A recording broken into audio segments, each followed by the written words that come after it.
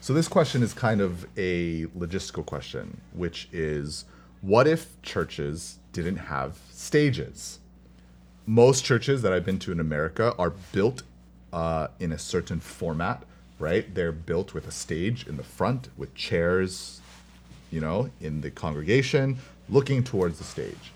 And I wonder why we have that. Why I love design. One of the podcasts I listen to, that I still listen to, even though I don't listen to a lot of podcasts anymore, is 99% Invisible. I love design. I love thinking about design.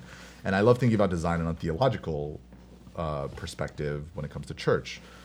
Why do we design our churches this way? There's this strange thing, because I think that there was a logistical reason long time ago, before you had sound amplification.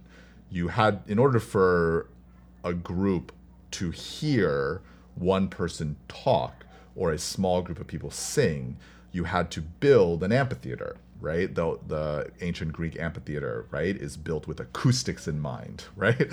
And then in order for everyone to see that person, you had to build it in a certain amphitheater way, a stadium seating way.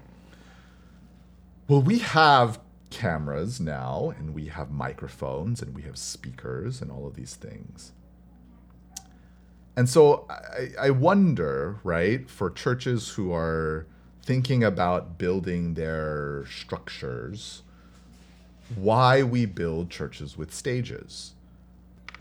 So hear me out. These are some crazy ideas, because I'm a man of crazy ideas, right?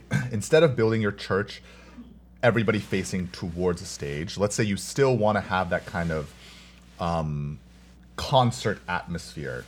And that really is what it is, right? It's a concert atmosphere. And I know that sounds bad in church. I don't think it should, right? Concerts are amazing things. If you've ever been to amazing concerts, right, you do not walk away saying, I feel cheated, right? You understand that that is a crafted experience for a certain emotion and a certain connection. And there's nothing wrong for me saying that churches use those tools to bring people emotionally into worship. I wish more churches would just admit that that's what they are trying to do and then go at it full force, because I think a lot of churches build stages but they're like, oh no, but we're not a concert, we're not a performance. It is a performance, it is a concert. It is one for Jesus, right? It is one for God, and that should be, therefore, the best concert experience. And that's a whole different issue. But anyways, what if you built a church where whoever was speaking or singing or whatever was in the center, right? The center, and everyone is around. So that way, when I'm looking at the pastor speaking, I'm also looking at other people that are in the congregation, and I feel connected to them.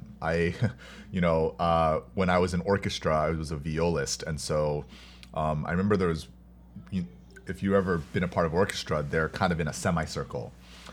And so I would always have a very good connection with the people who are on the opposite end of the semicircle from me, right? So for violists, right, since we were kind of in I guess the 30 degree, right, of the semicircle, I always had a great relationship with the people who were like on the edge of the violin section.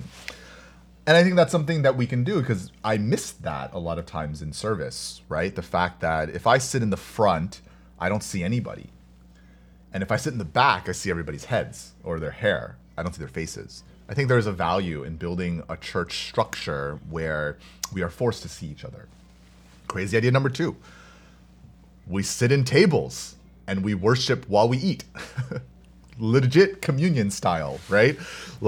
And if we couple that with the food idea that I had before, right? What if food was the beginning of worship? Right? We're going to gather together in these long tables. Hopefully, when COVID is over, we're going to break bread, have communion, we're going to eat. People are going to share and talk about the gospel while we eat, and that'd be super fun, right? Man, if your church has problems of people staying awake, right, during sermon time, then just preach the sermon during lunch and everyone will be awake and everyone will be paying attention. And then, sing. Get up and sing wherever you are, right? Why do we sing in rows? I hate singing in rows. I hate, hate's a strong word. I'm a mover when it comes to praise. I don't know how to stand still. Like during praise, I gotta be rocking to the beat or like clapping my hands or moving around. So almost always I will choose a aisle seat at church because I'm like, yo, this is too small for me, man. Like, this is too small for me.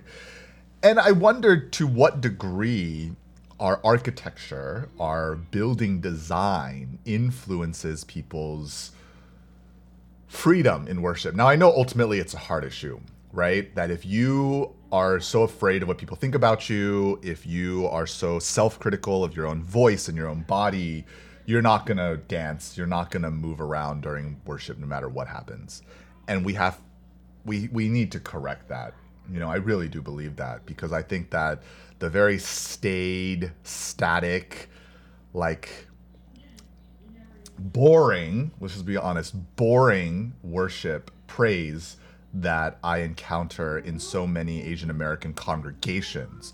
I think Asian American churches are doing a great job in terms of upping the game, in terms of the praise teams and the production and all that stuff. And we're beginning to understand why those things are important.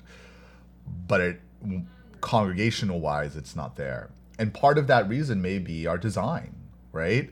It may be the fact that, you know, like one of the things I think is interesting about pews and how a lot of Black gospel churches will insist on still having pews and not individual chairs is it makes you butt to butt, right, with other people, but it allows for this kind of flexibility, right? When you're in a pew, like let's say it has the seating capacity for 10 people, but you've got 8 people in that pew, or 5 people, they can move a little bit, you know, they can move back and forth, they can rock, they can sit down and up in a different space. And so in order to do that, it's a design issue, right? And so to me, I think when this question I pose, what if church didn't have stages? Really the question is, what if we thought about the design of our churches? What if we thought about the ways that our church buildings are set up and what we want that to accomplish?